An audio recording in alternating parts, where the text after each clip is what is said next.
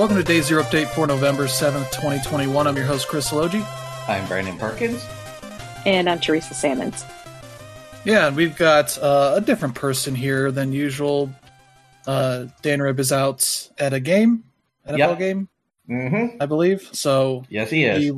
He should hopefully be back next week. But in his place, we've got Teresa Sammons, who hasn't been on the show in a while. It has been a while. It has been. And we've got a ton of news here. Yes, we do. We've got 7 stories about games being delayed. Well, 5 about games, 1 about an update, 1 about an expansion. Yeah. Everybody decided to announce all that in 1 week.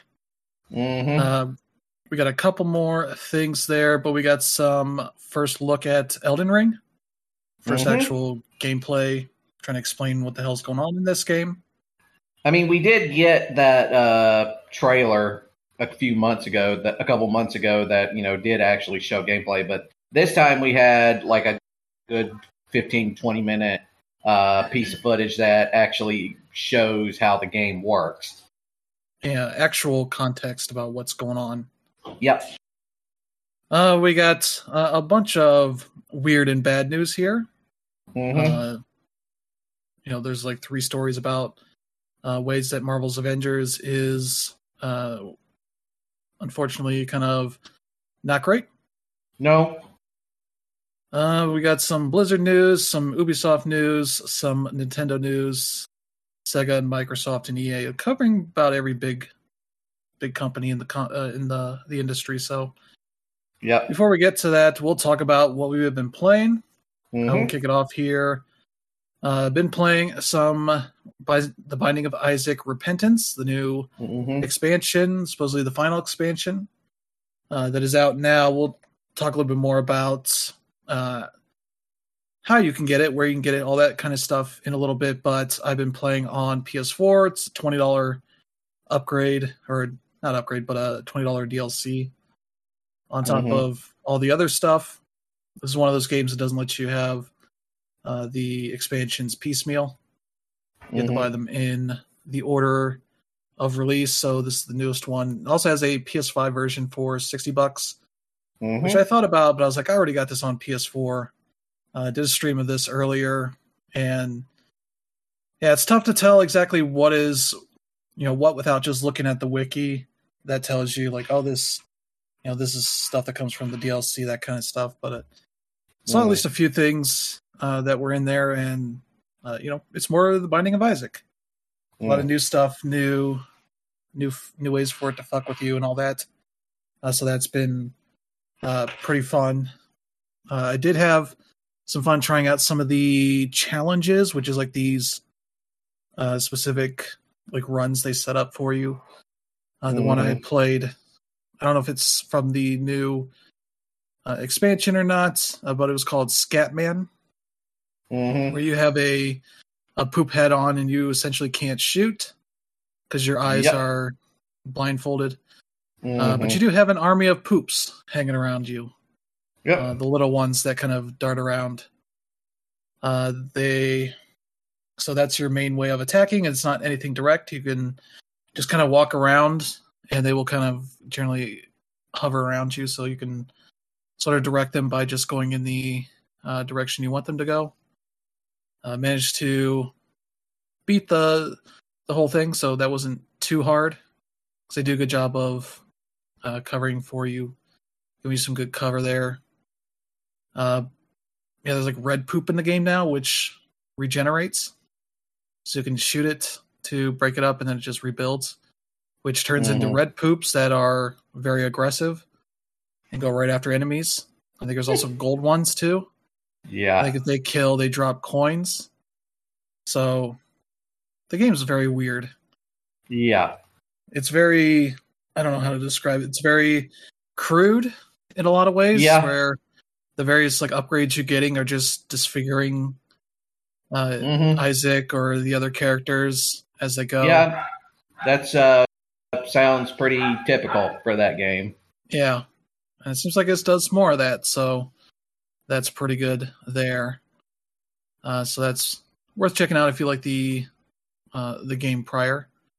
Yeah. So that's also been playing some Inscription, which is out now on Steam.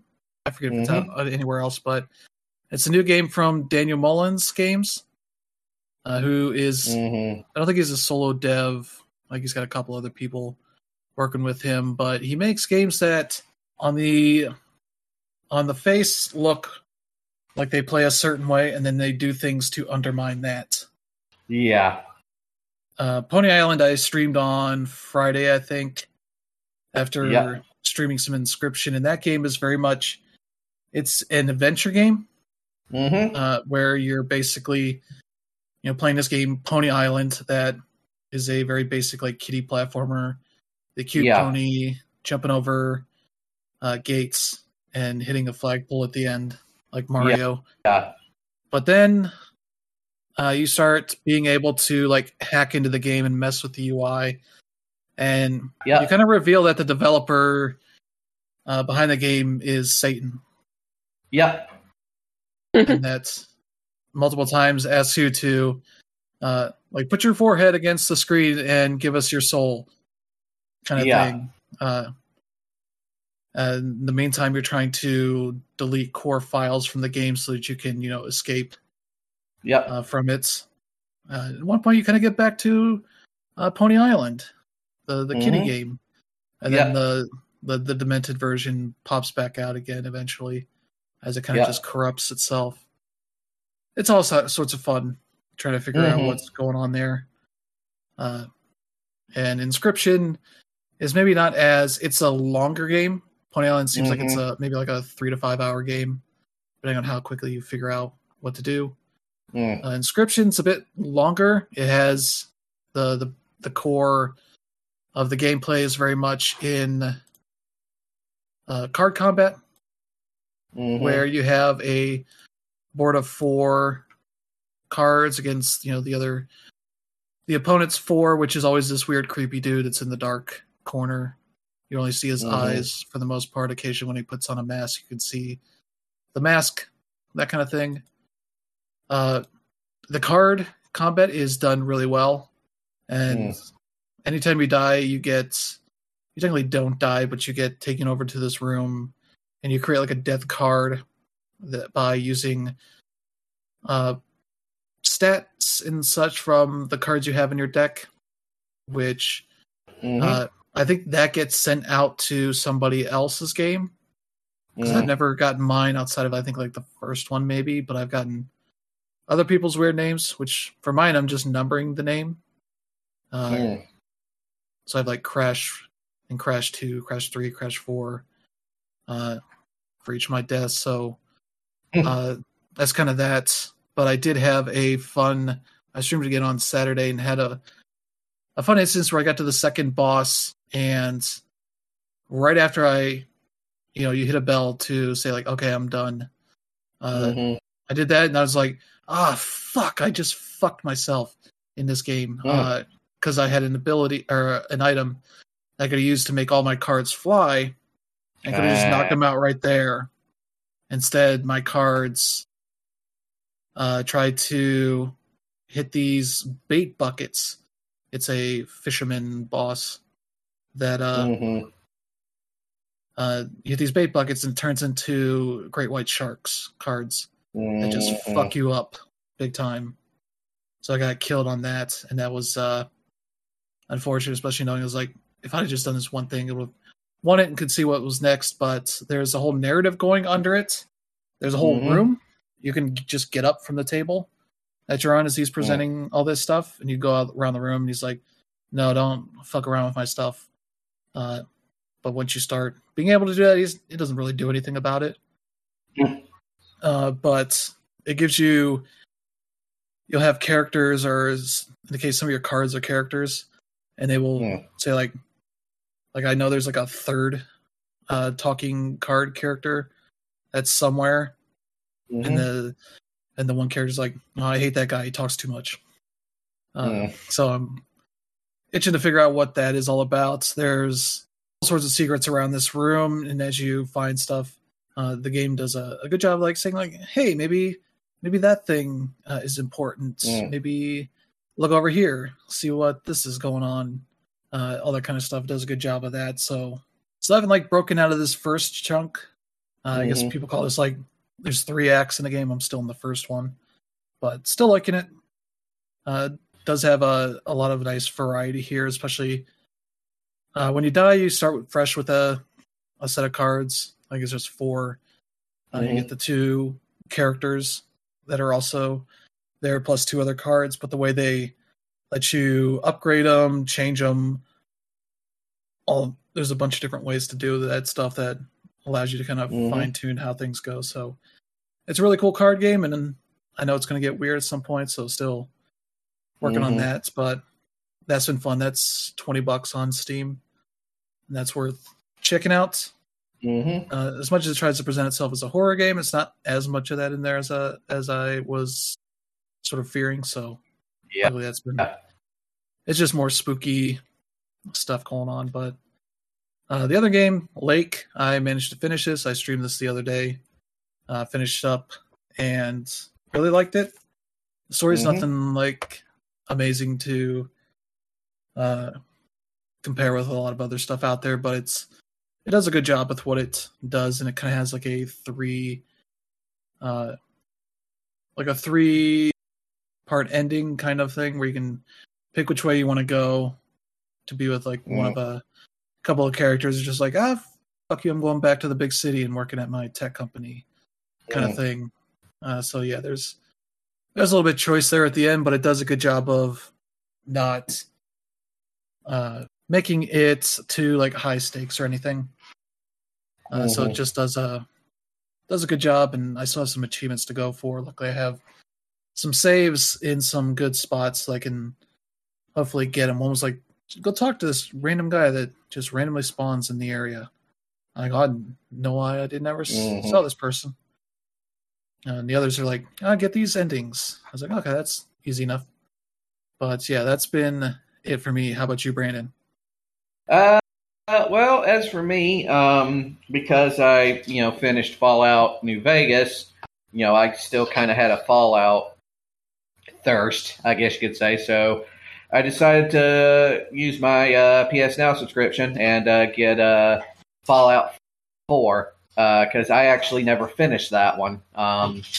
So I decided, go in, play it, start a new campaign, go when they're fresh. And, it's definitely, it's modern Fallout. It's good. It's definitely not as good as New Vegas is, but that's mostly because, New Vegas, even though it uses the guts of Fallout 3, was made using the essential philosophy design that the original developers had. So it's a lot more random and, I guess, dangerous. Like, there's actual things like, even on the easiest difficulty, it's still really dangerous and you can die really easily. Not so with Fallout 4, which is a game where you can go up against Deathclaws fairly early in the game, which in the original Fallouts, they were pretty much like the highest tier enemy you could go up against. And it took a lot of work to get powerful enough to kill one. Here you can pretty much fairly, well, the first time you encounter it in Fallout 4, you're given a suit of, Brotherhood of Steel style power armor and a chain gun, so not exactly super difficult to kill the first time around. But it's still a lot of fun, and especially what's really neat about Fallout 4 is that you get a lot more usage out of the Pip-Boy this time around, where it's not just a device that you use for, keeping information about quests in your inventory and the map. You also come across various cassettes that you can put in there and then can use to do everything from like hear previous messages from people, and even has games. Several of them. They're pretty much all like, XP versions of games that are we already know. Like there's Red Menace, which is basically Donkey Kong. There's another one that's basically Missile Command, and then there's the Grognak RPG, which is basically like Shadowgate or one of those games. Also, it's still pretty buggy. Even after a couple years later of that game's release, it's still fairly buggy in places for whatever reason. And of course, since it's the PS Now version, there is no DLC. It's still just the base game, but the base game's still pretty good. I'm also playing Celeste, which, I mean, that's a fairly, well-known indie game now. Play a girl, she's going up a mountain. It's a puzzle platformer. It's that one of those types of games. Good. Really good, really challenging. Yeah. And then via a emulator, I wanted to play a game that I had been hearing a lot about for years now, because of its place in game history, and that is Sweet Home. Sweet Home is generally considered to be the first survival horror video game. It was made in tandem with a film of the same name in Japan, and it's essentially an RPG, but the way that it's designed is very reminiscent of how, like, Resident Evil would end up. In fact, the first Resident Evil game was originally meant to be a Sweet Home remake, but it ended up becoming sort of its own thing. It's essentially like I said, it's an RPG, and if you remember how old school Famicom RPGs looked like, it's basically, like that. It's top down. The graphics are 8-bit and kind of crude, but the weird thing is, in spite of all that, the game is still extremely creepy. And there's a lot of, like, little touches to it that definitely makes it different from a lot of other RPGs, and very much is sort of, you can see sort of going into the guts of the first Resident Evil, which is things like having to do, like, all these sort of, well, first of all, much like with the first Resident Evil, it takes place entirely in a creepy mansion. It also involves things like a bunch of weirdly obscure mechanical puzzles, hidden passages, having to collect things like herbs, and using a specific diary in a specific part of the game to save your progress, which the Resident Evil games did with the typewriter, if you remember. There's also having to collect things like planks and ladders and stuff to, like, get across huge gaps in the floor.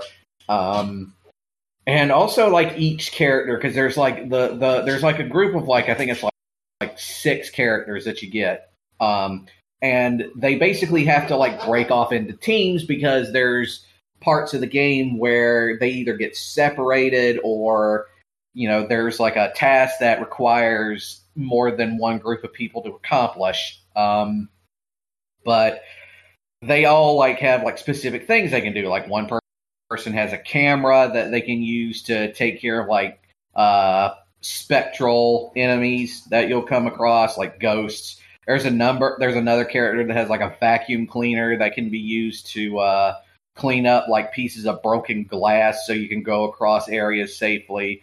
There's another character who's, like, a martial artist. It's stuff like that. And it's still really creepy, because there's a bunch of random shit that happens. Like, the house, on top of other things, is infected with a poltergeist. So every so often you'll have like a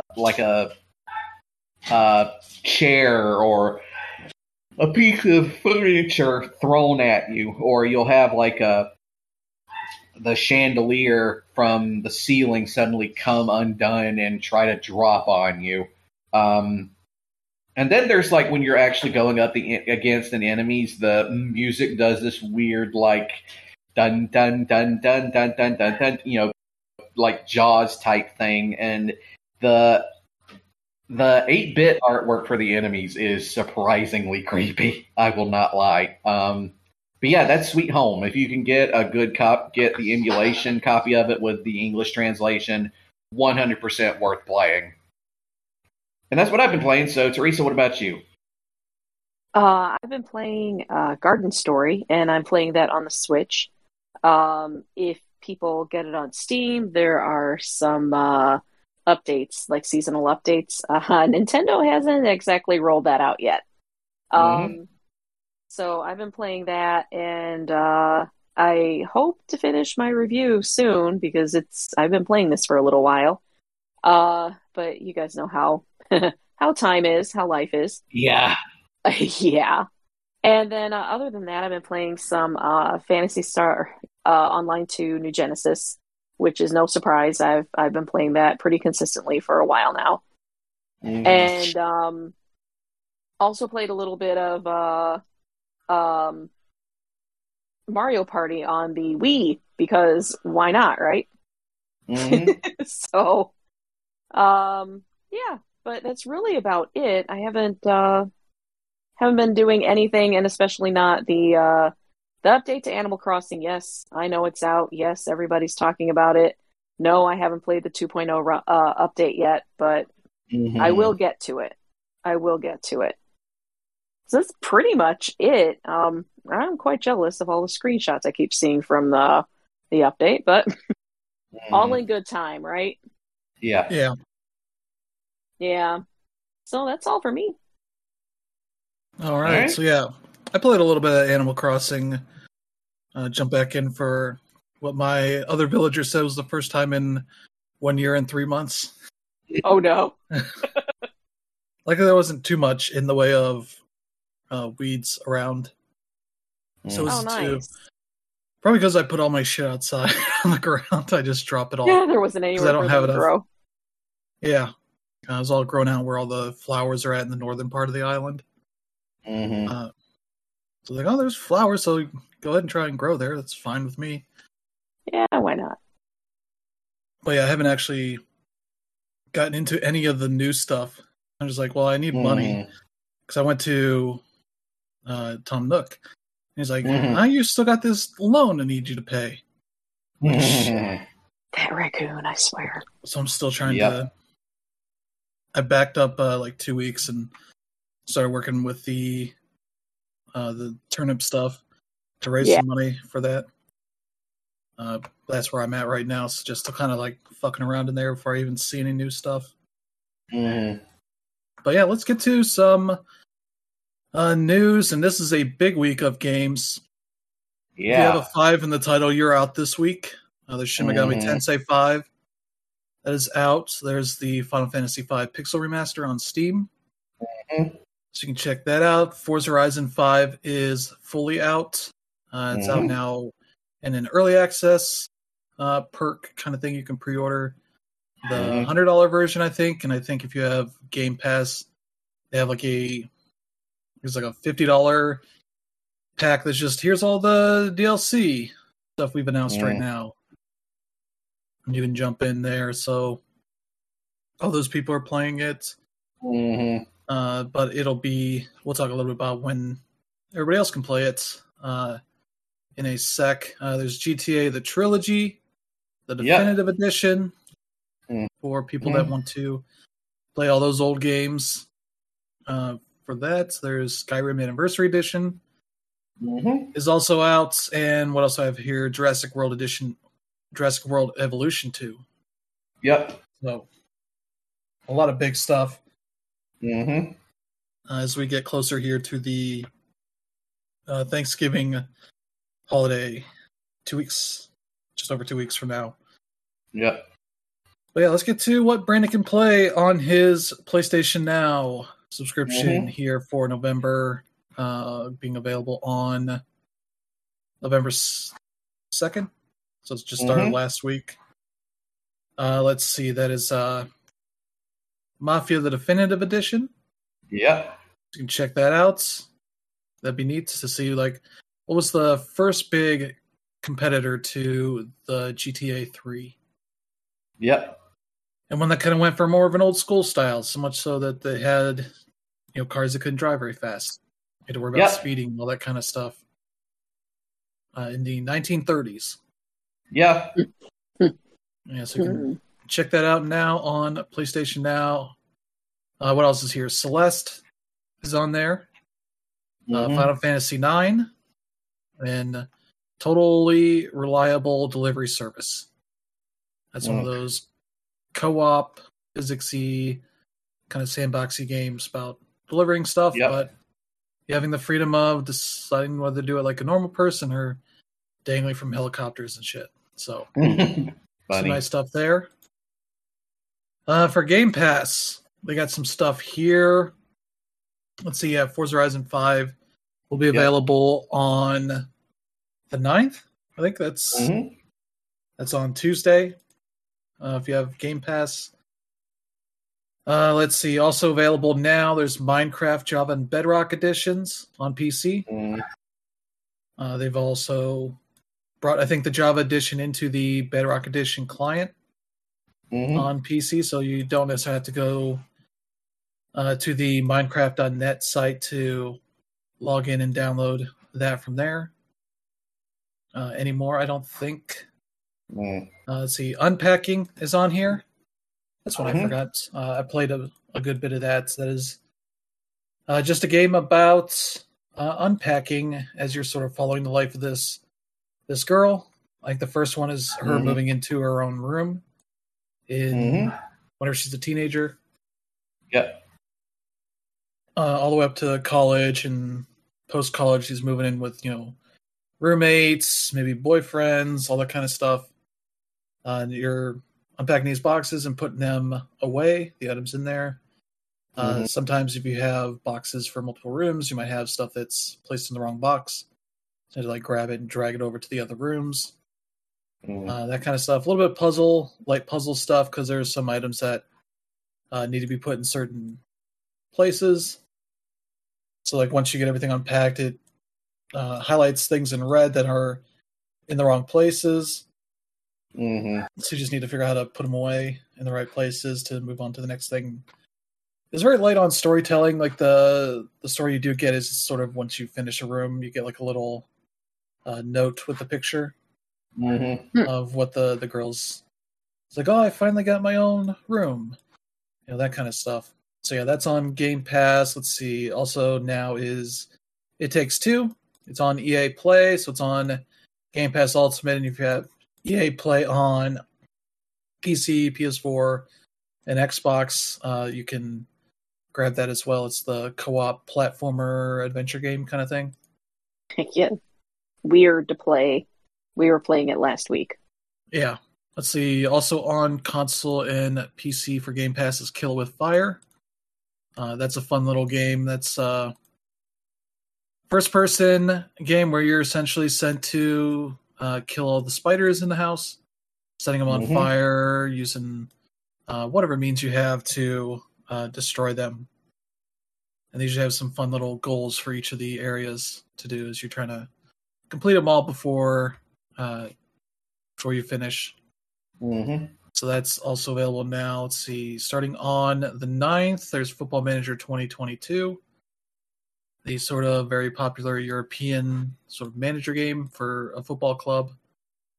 That's available on there, as well as the console version, the Xbox edition. So there's that. Let's see. On the 11th, there's Grand Theft Auto San Andreas from the Definitive Edition. That collection there is also going to be available, as well as One Step from Eden, which I've heard is like the Mega Man Network games, but faster, like real time, I guess. So it's supposed to be pretty tough, but that's it for the Game Pass so far. Some nice stuff there. Yeah. Let's see. Okay, that's good, and we'll move on to the next stuff. Yeah, as I mentioned, The Binding of Isaac: Repentance is out now. Came out on the 4th. It is on PS5, PS4, all the Xboxes, and Switch. If you already have it on I think PS4 and Switch, you can pay $20 for the DLC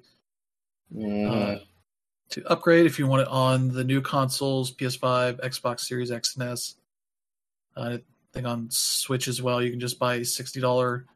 It comes with everything version. I think physical is coming a bit later for that, but yeah, adds a ton of stuff. Say here, 130 new items, over 5,000 new room designs, 100 new enemies, and 25 new bosses, 2 new characters, and 100 added achievements, as well as a full alternative path with new chapters, final boss, and ending. So a lot of stuff added to that game. And still some signs in there of how old it is. Because I got one of the first bonus things I got was a thing that was the Shoop de Whoop meme. Which is I'm not sure if this is racist? The big red lips kind of things? From blackface or not? If I remember correctly, wasn't the Shoop thing originally supposed to started in the Dragon Ball community, I think?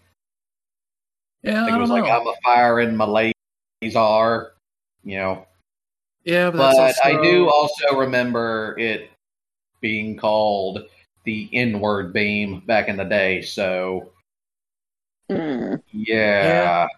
I mean, if it came from Mr. Popo, that is blackface. Well, no, it came from it was originally I think Perfect Cell. Okay. This one has bigger lips like Mr. Popo. It was I think what they did is they took the thing and they put it on Perfect Cell's face. But keep in mind though, all those characters were created in Japan in the late 80s, early 90s, so yeah, though the meme wasn't, I don't think. Yeah, the meme is from the early aughts. Yeah. I was I don't know if this is a great thing to still have in there, but I don't know if it's aged that well. Yeah. But yeah, that's a core, one of the original parts of that game, so I can still cut it out and be perfectly fine, but that's The Binding of Isaac Repentance out now. Yeah. Also out now is an update for Super Mario 3D All-Stars for Super Mario 64 specifically, so it supports the new N64 controller for the Switch. So you can play it with that if you want. So that's 2 of the 3 games support their original controllers. Super Mario Sunshine supporting the GameCube adapter that is there for Smash Brothers. So yeah, I doubt they're going to make the Wii remote compatible unless they're doing something weird. Yeah, I doubt it. I'm surprised they haven't made that a part of. Let's use the Joy-Cons like that, but maybe they can. I don't know. I haven't paid that much attention to that, and I want to play it like that. So yeah. But yeah, we got a date here. There's this cool project that has been shown around on Twitter for quite a while called Bloodborne PS1 demake. Yeah. That this developer Botster has been working on for a while, saying that it's going to be releasing on January 31st, 2022. Yeah. And you would think, so they gave it a graphical downgrade so it's like a PS1 game. It can't possibly be as creepy as the original. No, if anything, it's even creepier. Yeah, it looks really good. She's done a good job of. It's not the whole game. I think it's just the main Yharnam area. A good bit of that. But if you check her Twitter account, you can find progress videos showing her I got the music in, or I got the lanterns working for your bonfires equivalent, that kind of stuff. So it looks pretty cool. Going to be out here in a few months, so that'll be fun to see it finally done. But what isn't done are all of these games we're going to talk about in the Delay-a-thon, as a bunch of publishers and developers decide to say, hey, we're not close to being done with these things. Yeah. Now, some of these delays are not, that far off. At least one of them's only just an extra 2 weeks. Some of them are pushed all the way into next year. Yeah. There is Final Fantasy XIV Endwalker. Affects Teresa. But yep. It seems 2 like weeks, right? Yeah, it seems like most rational Final Fantasy XIV fans are like, I got stuff to do for 2 weeks, so it'll be okay. I haven't done everything yet, so this will be Or fine. it's 2 weeks until you renew your subscription. Yeah. But yeah, that'll be out December 7th instead of, what was it, the 23rd, 20-something? Did he mention the old date here? Yeah, it's like literally 2 weeks. Yeah. So the 23rd. So it'll be coming out after Black Friday, but hey, you'll have stuff to play for throughout, Christmas time there. So you got that. What isn't coming out anytime soon is the 1.0 update for Konami's eFootball 2022, which has had a disastrous launch. It was their version of Pro Evolution Soccer, Winning 11, all that stuff. Their latest game they turned into just eFootball a couple years ago, and they launched it the week of FIFA, even though it wasn't anywhere close to being ready. So all I saw was like people talking about like how broken it is and all this shit. And so they're like, we're going to have this 1.0 updates coming out, I think in November 11th here coming up. And they say, we would like to inform you that the 1.0.0 update for eFootball 2022 has been postponed until spring 2022. Yeah, and this game was already just a massive freaking disaster starting. Yeah. And, the fact that they're having to delay the update into next year just shows you how much shit they have to clean up. Yeah, they also because the game as it stands now is an absolutely broken, hideous mess. Yeah, it's not great. And they're also canceling and automatically refunding people for buying some of the DLC that had items that would only be able to be used after this update. So, having to give up money that they had made, I can't imagine it was all that much because the game has not been that good enough to deserve people's time. Especially with FIFA out there, even for as much as people complain about FIFA, I imagine it's better than this. They're going to be working on fixing bugs and such that are in the current version as they get ready for whenever this is supposed to launch. So yeah, it's not great. Not great to launch your FIFA competitor in a state that you can't even get your 1.0 update out in a reasonable time frame. There are a couple others that are coming out, I think, next year. Stuff that was announced at the Gamescom stream on Jeff Keighley's thing. So there's that. Let's see. Platinum Games announced a delay for Sol Cresta. Yep. With a stream that they called the Very Sorry stream. Yeah, that was awkward. Very, very awkward. Yeah. Oh. So I think they just gave it a date a few weeks ago, and then had to be like, shit, we fucked up. It's supposed to be out, I think like December 7th or something like that. But the other saying, hopefully they're going to have a date by early 2022. It's a shmup. It's not going to be anything devastating for people, but yeah, it'll be out. Yeah, December 9th it was going to be. Now it's sometime probably early 2022, whenever they're done and ready to go. So you have to wait a bit more for that. Also, not really something that had a date, Shovel Knight Dig. They were hoping to get it out 2021, but now they've said hey, this is going to be out next year, 2022. That is sort of I think this is a more puzzly Mr. Driller kind of 2D platformer that's being made by Nitrome. Yeah. I believe the Bomb Chicken devs, so that looks neat. Looking forward to seeing that here in the hopefully early next year, but we'll see. They're going to take their time, so that's good. Let's see. Also getting delayed, Marvel's Midnight Suns, which got announced here. Was that at E3 or was that the Gamescom thing? I think it was Gamescom. It was pretty recent, actually. Yeah, and it only just had a March 2022 window, which is kind of weird. Yeah. Especially when like Saints Row right before it was like, we're coming out February 18th, 2022. Mm-hmm. Nail it. And this one's like, it's March. Enjoy our cover of Enter Sandman. Mm-hmm. But now they said, like, no, it's coming out second half of 2022. So it seems like that was even a bit too early for them. So that'll be a fall release, it seems like. Mm-hmm. So there's that. And then EA Sports PGA Tour announced that their upcoming golf game, which was going to be coming out in the spring, no closer date than that, but saying it's not going to be releasing then. So no kind of window otherwise. So I'll find out more, hopefully, next year.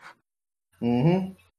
Then we'll cap it off with the biggest announcement. This was during the Activision Blizzard investor call announcing that Overwatch 2 and Diablo 4 will not be coming out as soon as they had originally planned, which wasn't really any sort of time frame. It was just probably next year, but now it seems like it's not coming out until 2023. That's also not terribly unusual for Blizzard. They've always had a sort of we release it when it's done philosophy. So yeah, but they kind of needed it to be done soon. Yeah, they kind of need it right now because they and Activision are not doing too well right now. Yeah, the only thing Blizzard's put out recently is that Diablo 2 remaster. And then I guess they probably had a WoW expansion at some point. And that's kind of it. Mm-hmm. I'm guessing I'll have another WoW expansion next year.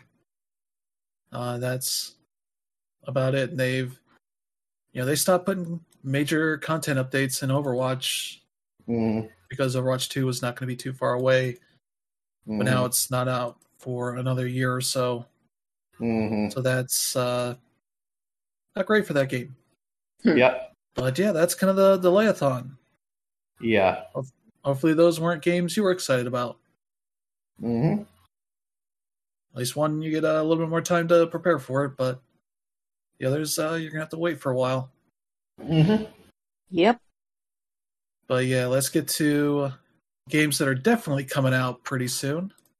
There's the Skyrim Anniversary Edition. Yep. We've known sort of what that is and a bit of weird confusion about the Anniversary Edition and the Special Edition. They're doing upgrades and all that kind of stuff. We did get pricing for it, so if you do not have any Skyrim on the Xbox or PS4 consoles, you can buy it for $49.99 for the Anniversary Edition. If you already have the Skyrim Special Edition, you can upgrade to the Anniversary Edition for $20. And that's a lot when all the new content is just Creation Club stuff.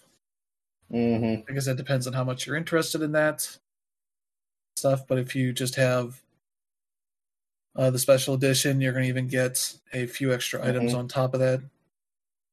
So I think it was just 3 of the items, but they added a 4th one to that at some point. So yeah, that's that. That'll be out this week. So get your opportunity to buy it again 10 years later. Yeah. I mean, let's be honest, that game is like so pervasive at this point. Why not get the latest version, you know? Yeah, so it looks a little bit better. Yeah. Even more. Because it hasn't aged terribly well as far as the graphics go. Yeah, though I don't think they're doing that much to make it look terribly different. It just looks better. Looks smoother. Doesn't have as many bugs as it did when it originally. Yeah, but yeah, let's talk about the big game that got a lot of news this week, Elden Ring. They showed off a gameplay preview. It's a good 15, 20 minutes, whatever it is, of combat.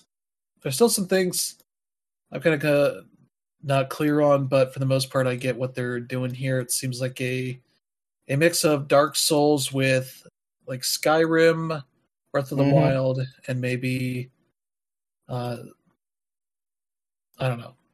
There's definitely some Sekiro in there too. Yeah, it seems like there's not much like fall damage or anything. Yeah, and you'll also notice that the combat wise, a lot of at least with some of the bosses, are trying to get them off guard so you can stab them, sort of like in Sekiro. There's there's also more verticality as well. So yeah, and a good opportunity for stealth in there as well. Yeah, there's plenty of stealth you can do. There is definitely really, like crouch just was weird for a From Software game. Yeah. There's also, and also like with, previous Dark Souls and Bloodborne game, there's what essentially are the game's equivalent of bonfires. There's, also the summoning route where you can get another person or persons to come with you, or you can invade another person's game if you want. There's also this whole thing about now where you can summon spirits to help you. And then, of course, there's just the fact that it's this big, largely open world affair where you actually have like a horse that you can summon to ride on. Yeah, that you ride around on like you're a Souls character instead of a horse. Mm-hmm. All sorts of weird stuff, and just jump from big heights too, like your own character. Yep. All in all, it looks damn good. Yeah, it looks really nice. Yeah, I really can't wait to play it. Yep, and that is out February 25th. Like they've announced like special editions and that kind of stuff as well. Yep. I did just pick it up off of Green Man Gaming. They have a discount right now. You can pre-order it for 20% off. I think it ends tomorrow night. So I got about $48 on there, which is pretty good. So yeah, they're getting the pre-order stuff out there. So, or at least I've pre-ordered a game in a long time. Just because it's 20% off. It's not gonna happen on the consoles. But yeah, let's talk about another game that's coming out this week, Forza Horizon 5. They have some good accessibility stuff. There's one really cool thing they're doing that isn't out yet. It'll be out at some point soon, I hope. They're adding like a picture-in-picture American and British Sign Language interpreter for the cutscene stuff. Yeah, that's a big deal. Yeah. That's a legit game changer. Yeah, it's pretty neat for. Even though I would say that the story in this game you don't have to give a shit about at all, but for the people that do, but it's still as far as like the progress of accessibility in modern gaming goes, it's still a pretty big deal. Yeah, now even the people that need that, the hearing and visually impaired, can learn how stupid the story is.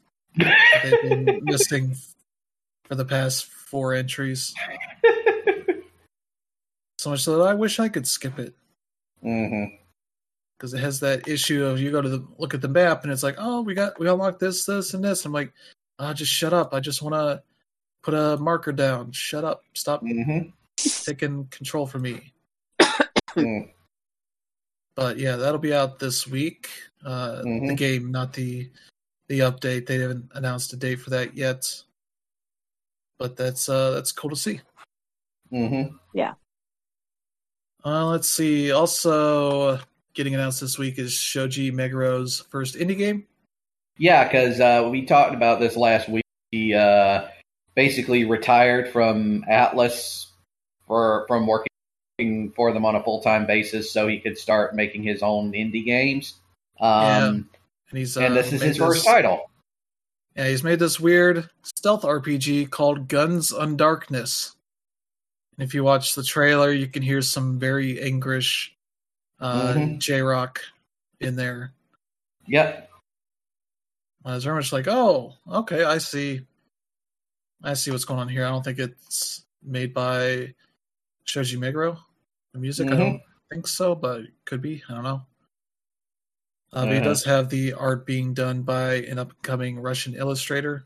Yeah. Who worked on Ghost in the Shell SAC 2045. So it's got a little bit of that style in there, but it's a neat looking game. To be fair, I've been told that what you see right now, a lot of these are sort of placeholders. Yeah. Because like he's got this other guy who's kind of director, so you know, it's probably not going to look like this when the game actually launches. But the overall like concept and you know the design at least is definitely pretty unique. I gotta say. Yeah. Don't think I've seen the idea of like a stealth RPG before. Yep. Yeah, we need more sci-fi RPGs. Yeah. But yeah, let's continue on. Devolver Digital. They went public this week and in that process acquired 3 developers they've worked a lot with. There's the Gungeon series developer Dodge Roll. Yeah. The maker of Reigns and Card Shark, Nereal. For those like Reigns card games, narrative card games. And the Stronghold series developer Firefly Studios. Have acquired all 3 of those studios in that, so that is some good stuff. Devs they worked with for quite a while. And yeah, they also show like the companies that got early investments on them, including like Sony Interactive. It's like the 4th biggest there, and NetEase is the number 1. Only like 8%.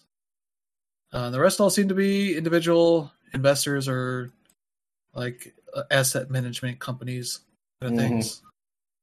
So plenty of takers for their stock. Seems like that's going probably pretty well for them. Let's go to companies where things aren't going so well for them.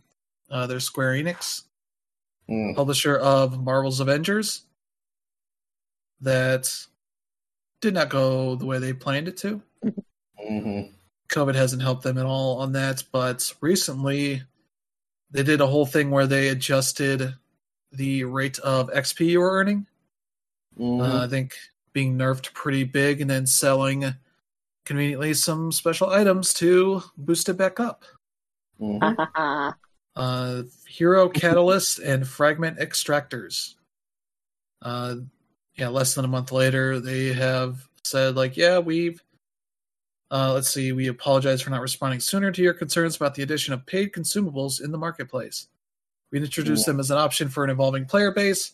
Did not see them as pay to win since they don't offer power directly.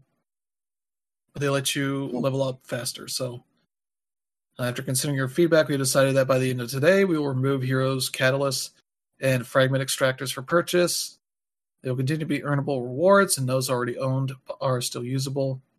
And from what I've heard, they haven't adjusted the XP back to where it was. So now people are just having to grind more. So great.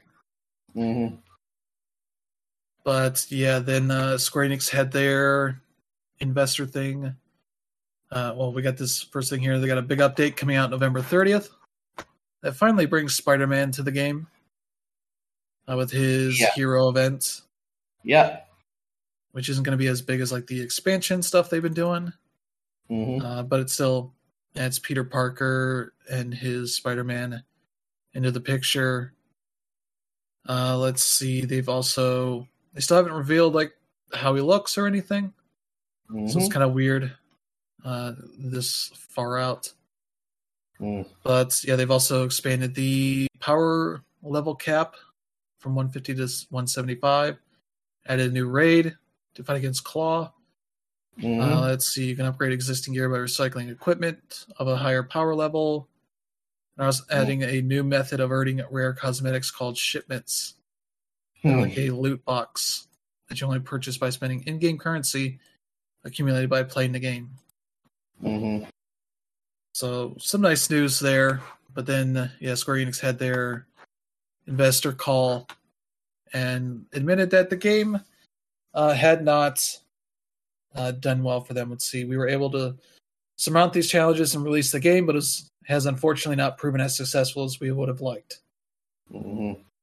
It says, nonetheless, taking on the games as a service model highlighted issues that we are likely to face in future game development efforts, such as the need to select game designs that mesh with unique attributes and tastes of our studios and development teams. Mm-hmm. Let's see, while the new challenge that we tackled with this title produced a disappointing outcome, we are certain that the games as a service approach will grow in importance as gaming becomes more service-oriented. Mm. Which, yeah, that is not great to say. Like, we fucked up the game design of this for what Crystal Dynamics is good at. Yeah.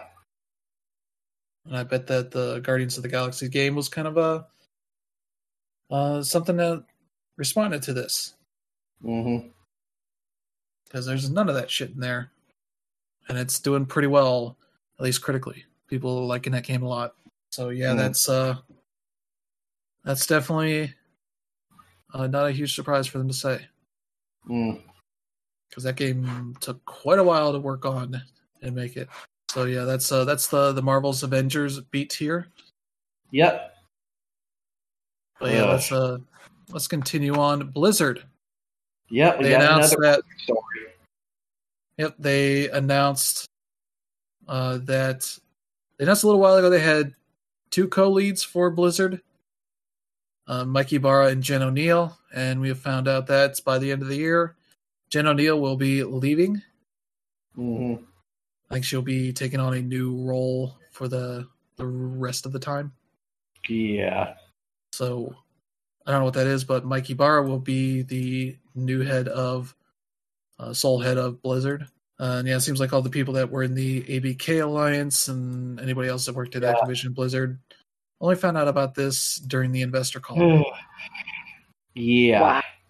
That's not a good look there, guys. Yeah, that's when there's a lack of communication about your thing like that, and you only find out through through secondhand shit like that.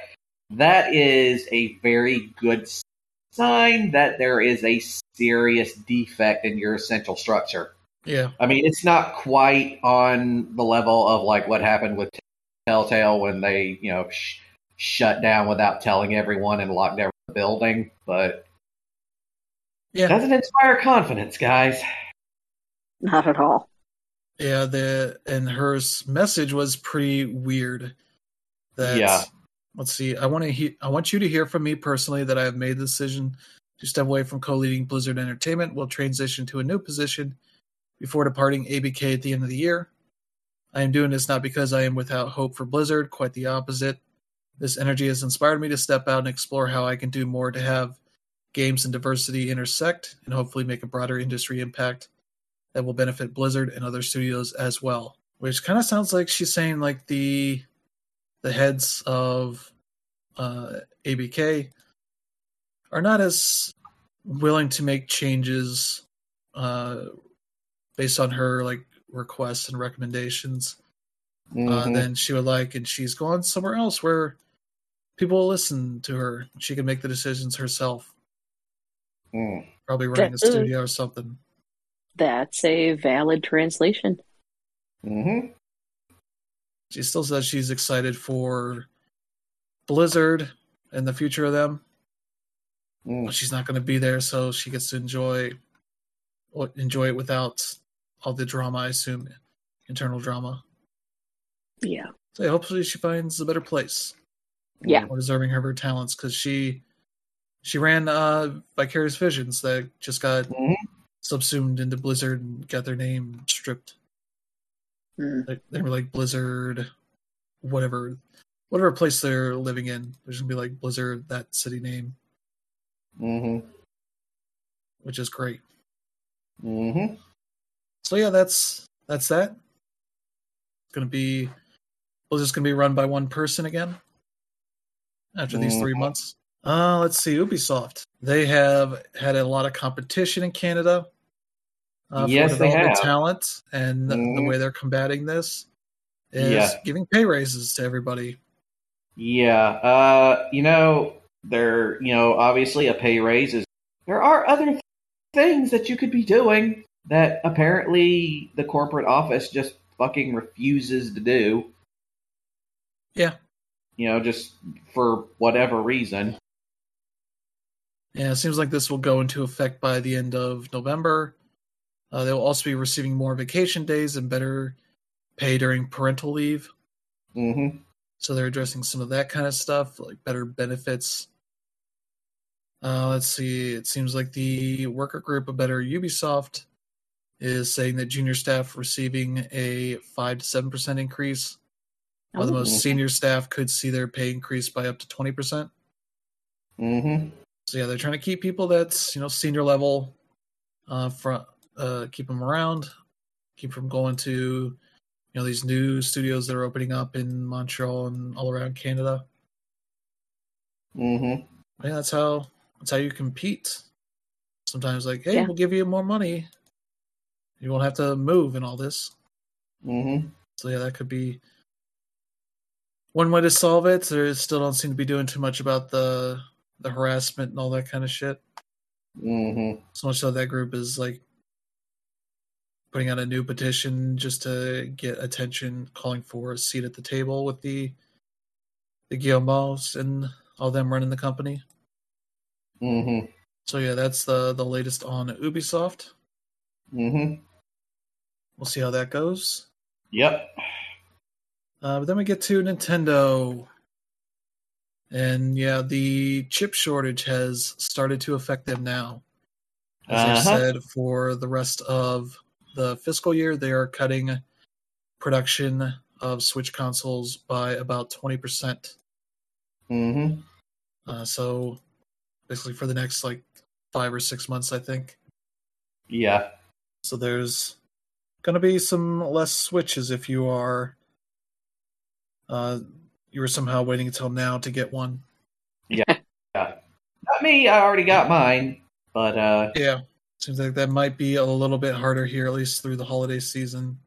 Yeah, maybe it'll be lightening up, but we did get some good news. They released sales numbers. The Switch itself is almost at 93 million units. Wow.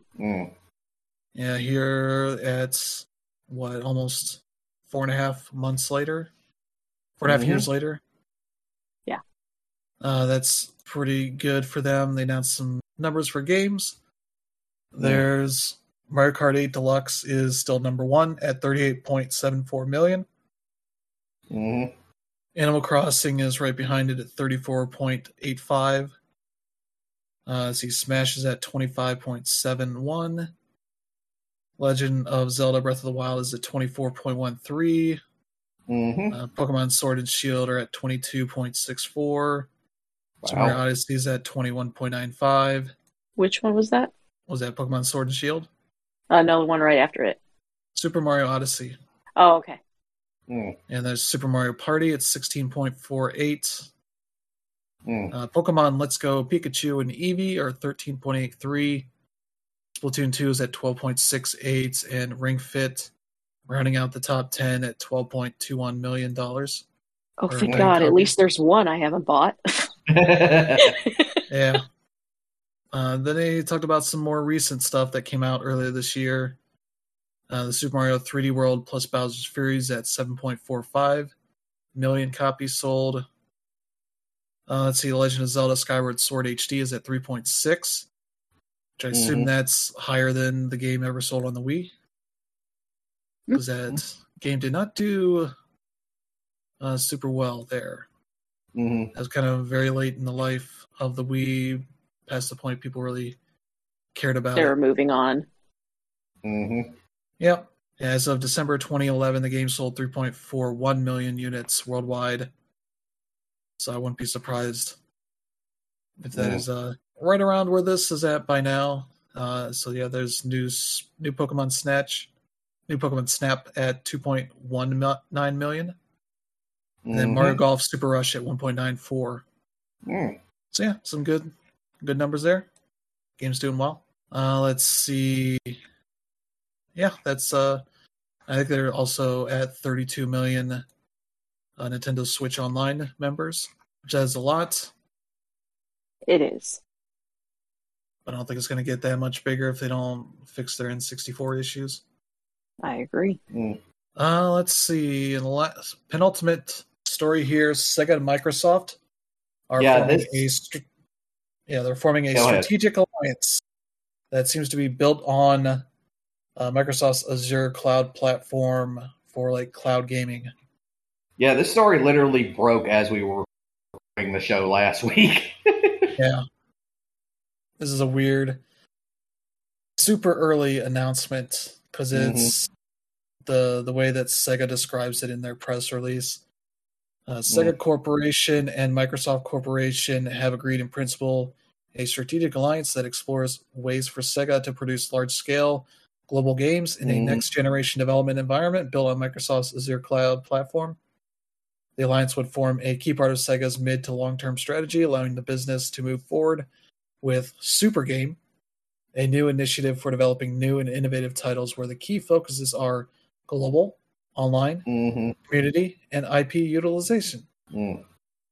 It's like some buzzword-ass announcement there. Especially this initiative called Super Game. It's like, we have nothing yet. Yeah. We will think of it whenever this continues. We just have to put something out for our quarterly earnings or something. Yeah. So I don't know if this is going to be like some service thing that they're working on, or it's just a means of, I don't know, for Sega to finally figure out who's going to provide the cloud tech for whatever cloud stuff they're going to work on. That probably is more likely for what they're doing. I don't know. It's way too early to know. I doubt it's going to be a Dreamcast 2.0 for what the weirdo Sega fans are jumping to. I mean, that's a pipe dream. They gotta know it. Yeah. Yeah. So that's that whole weird announcement. It's comments here like, Skies of Arcadia are bust for me. It's like, what the fuck are you talking about? Oh my god. This has nothing to do with games just yet. They're just finally figuring out a tech to build on. So yeah, that's weird. But let's get to our last one, and not least involves EA CEO Andrew Wilson saying during their fiscal reports, whatever, saying that NFTs and blockchain games are the quote future of our industry. Oh God, please no. As let's see here, in a bit of a cart before the horse situation, Wilson made the bold claim that NFTs and play to earn games, which are blockchain games, are the future of our industry. Before adding that quote, it's still too early to figure out how that's going to work. Which no shit. This very much feels like a means of inviting investments, like all VC companies and all this shit circling around. Any company willing to say, hey, we want to do NFTs and blockchain stuff. It seems like such bullshit. Yeah. Let's see what else he said here. I think that in the context of games we create and the live services we offer, collectible digital content is going to play a meaningful part in our future. So it's still early to tell, but I think we're in a really good position, and we should expect us to kind of think more innovatively and creatively about that on a go-forward basis. There's so many fucking buzzwords. Yeah. That's saying something without saying anything. Yeah, it's like, there's exciting tech here. We like to work on this. If we can figure out what to do with it. Too much corporate speak. You see all these NFT stuff. It's like, this is a scam. This is a scam. These devs ran with the money. It's like, stop giving up your fucking money for this shit. Yeah. Unless you're rich. Do whatever the fuck. Like pay taxes. Yeah. But yeah, that's the NFT thing still continues on. I don't know how any of this works really in games that changes it in any way.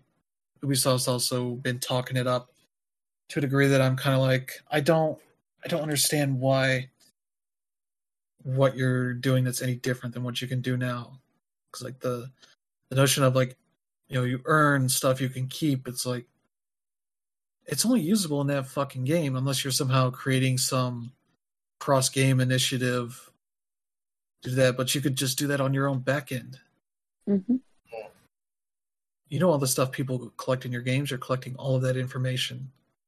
That's how you're able to do essentially the ability to transfer your saves between platforms and Ubisoft's back end now. It's like this is going to be such a shit show. Like when everybody decided to rush to make mobile games or make their Pokemon Go clone, that Harvey or the Harry Potter one's shutting down in January.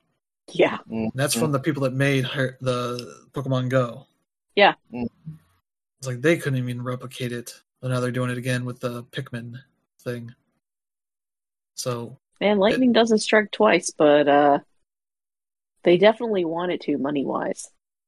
Yeah, I want to say there was like a Garfield, one of those Pokemon Go things. Yeah, there was.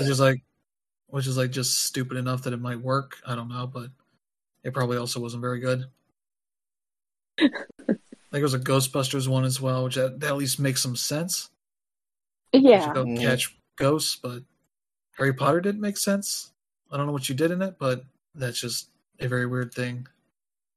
Then I got the Witcher one, which is like, oh, this looks neat. Like you're actually doing swiping for combat kind of stuff, like being a little more strategic. Then it's like, oh, to complete this quest, you have to go to this area.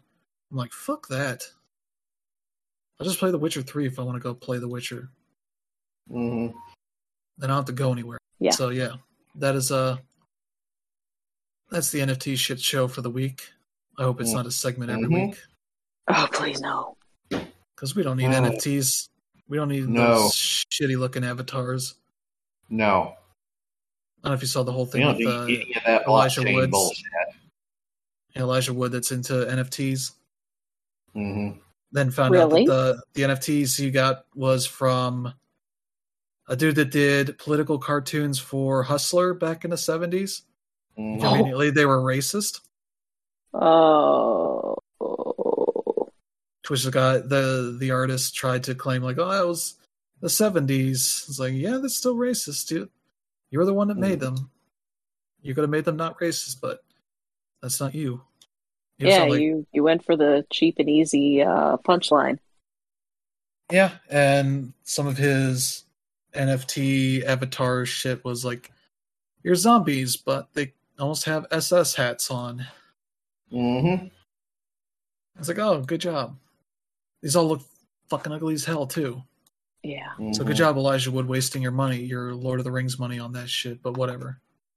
I bet his PR person is having a nightmare. Mm-hmm. Kind of weak. Yeah, but that's Twitter as a whole. Yeah. Anybody getting into this stuff. I'll get you the link for that Twitter thing if I can find it. Yeah. But yeah, it's very weird. It's always one that's into like games and technology and that kind of stuff. So it doesn't surprise me he sees NFTs as something that's interesting, but how far he goes into it's pretty weird. Mm-hmm. Let me see. Yeah, so that's going to be it for the show this week. Yeah. Thank you to Brandon and Teresa for joining this week. Always. We'll be back next week with a new slate of news as the holiday approaches, and I think this holiday season is going to probably affect our podcast schedule. And it's probably going to, just the whole thing in general is probably going to be interesting. Because we're going to be we're going to be seeing, the supply chain affect the holiday season this year, and that's going to be interesting to see. Yeah, but the holidays are on like Friday, Saturday for Christmas and New Year's. So we might be able to do an episode of Day Zero or something, or might just take 2 weeks off. We'll figure it out. It's not even Thanksgiving yet, so. No, but we've had Christmas stuff up for 2 months now. Mm-hmm. In stores, at least. Yeah, I posted that Elijah Wood thing if you can see like the ugly ass avatar. Yeah, I can see it. Wow. Yeah, so that is it for Day Zero update this week. Thank everybody for listening in. Feel free to let the others around you, whether you know them or not. Just don't be yelling it out in the streets. We don't want you getting ticketed for jaywalking and causing traffic disturbances or any of that stuff. So yeah, just be nice about it. We'll see everybody next week. And until then, have a good one.